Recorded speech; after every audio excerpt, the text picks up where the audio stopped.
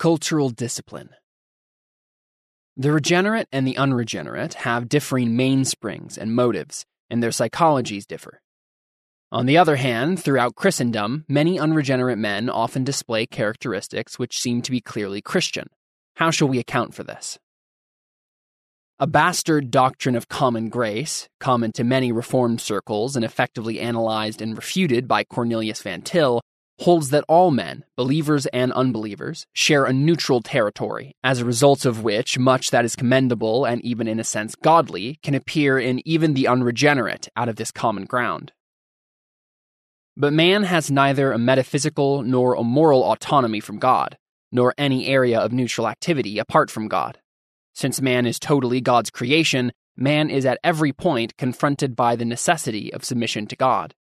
There are areas of Christian liberty wherein the believer cannot be judged by the church, but he is no less subject to God therein. Paul made this clear with respect to meat offered to idols. While the judgment of men was precluded, that of God is stressed. Hast thou faith? Have it to thyself before God. Happy is he that condemneth not himself in that thing which he alloweth. And he that doubteth is damned if he eat, because he eateth not of faith. For whatsoever is not of faith is sin. Romans 14:22-23. Whether therefore ye eat or drink or whatsoever ye do, do all to the glory of God. 1 Corinthians 10:31. Man has no neutral ground, nor any neutral area of thought and activity. Whatsoever is not of faith is sin. And yet it is clear that in Christian countries we do see behavior on the part of the unregenerate which is in conformity to Christian standards. The answer is cultural discipline. Even in pagan societies, cultural discipline is operative to keep in check the motives of the unregenerate, and to prevent such societies from collapsing into the logical end of their presuppositions. St. Paul made it clear that the mystery of iniquity doth already work, only he who now letteth will let, until he be taken out of the way. 2 Thessalonians 2:7. There is some question as to the meaning of letteth or restrains. Hendrickson commented, "Far more difficult to answer is the question, what is meant by that which or he who is now holding him back from becoming revealed as the man of lawlessness? In order to approach this question properly, it is necessary first of all to determine the right translation.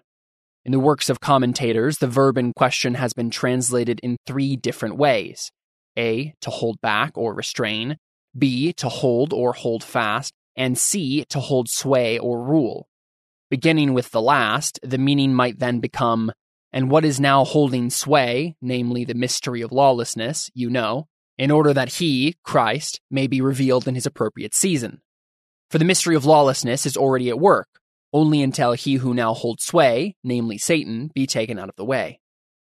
We can dismiss this at once. Not only is it hard to fit this meaning into the present context, but also, although the verb is of rather frequent occurrence in the New Testament, not once in any of the other New Testament passages does it have this meaning, to hold sway. The second meaning, to hold fast, and the first, to hold back, to restrain, are closely related, and in the end probably yield the same resultant interpretation of the entire passage.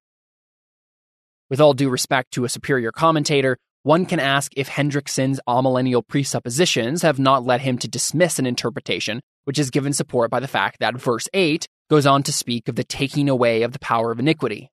The words will let are not in the original, so that, as Gloag commented, the meaning, even if restrains is the correct translation, can be best read as follows. The mystery of lawlessness is already working, only until he who restrains is removed. When that takes place, when the restraining influence is removed, the mystery of lawlessness will no longer work secretly, but will be openly manifested. At best, granted the common interpretation, what the text calls attention to is not the triumph of Satan and of the ungodly, but the radical collapse into lawlessness of a culture which is free to pursue the logic of its godlessness. To emphasize any triumph of a supposed satanic order is to misread the purpose of St. Paul's statement. It must be said, rather, that any order in which the principle of unbelief prevails and goes to anything near its logical conclusion has ceased to be an order and is on its deathbed. To hold back the fearful and demonic forces of anarchy every society, however much in violation of its humanistic faith, has insisted on suppressing the logic of its anarchistic premises. Even more so in Christian societies, the disciplines of family, church, and social life inculcate deeply Christian attitudes in all men, so that not even the radical humanists can construct an ideal order without reflecting their Christian heritage. In their personal lives, such men will reflect the habits and disciplines of Christian civilization, even in their rebellion against it.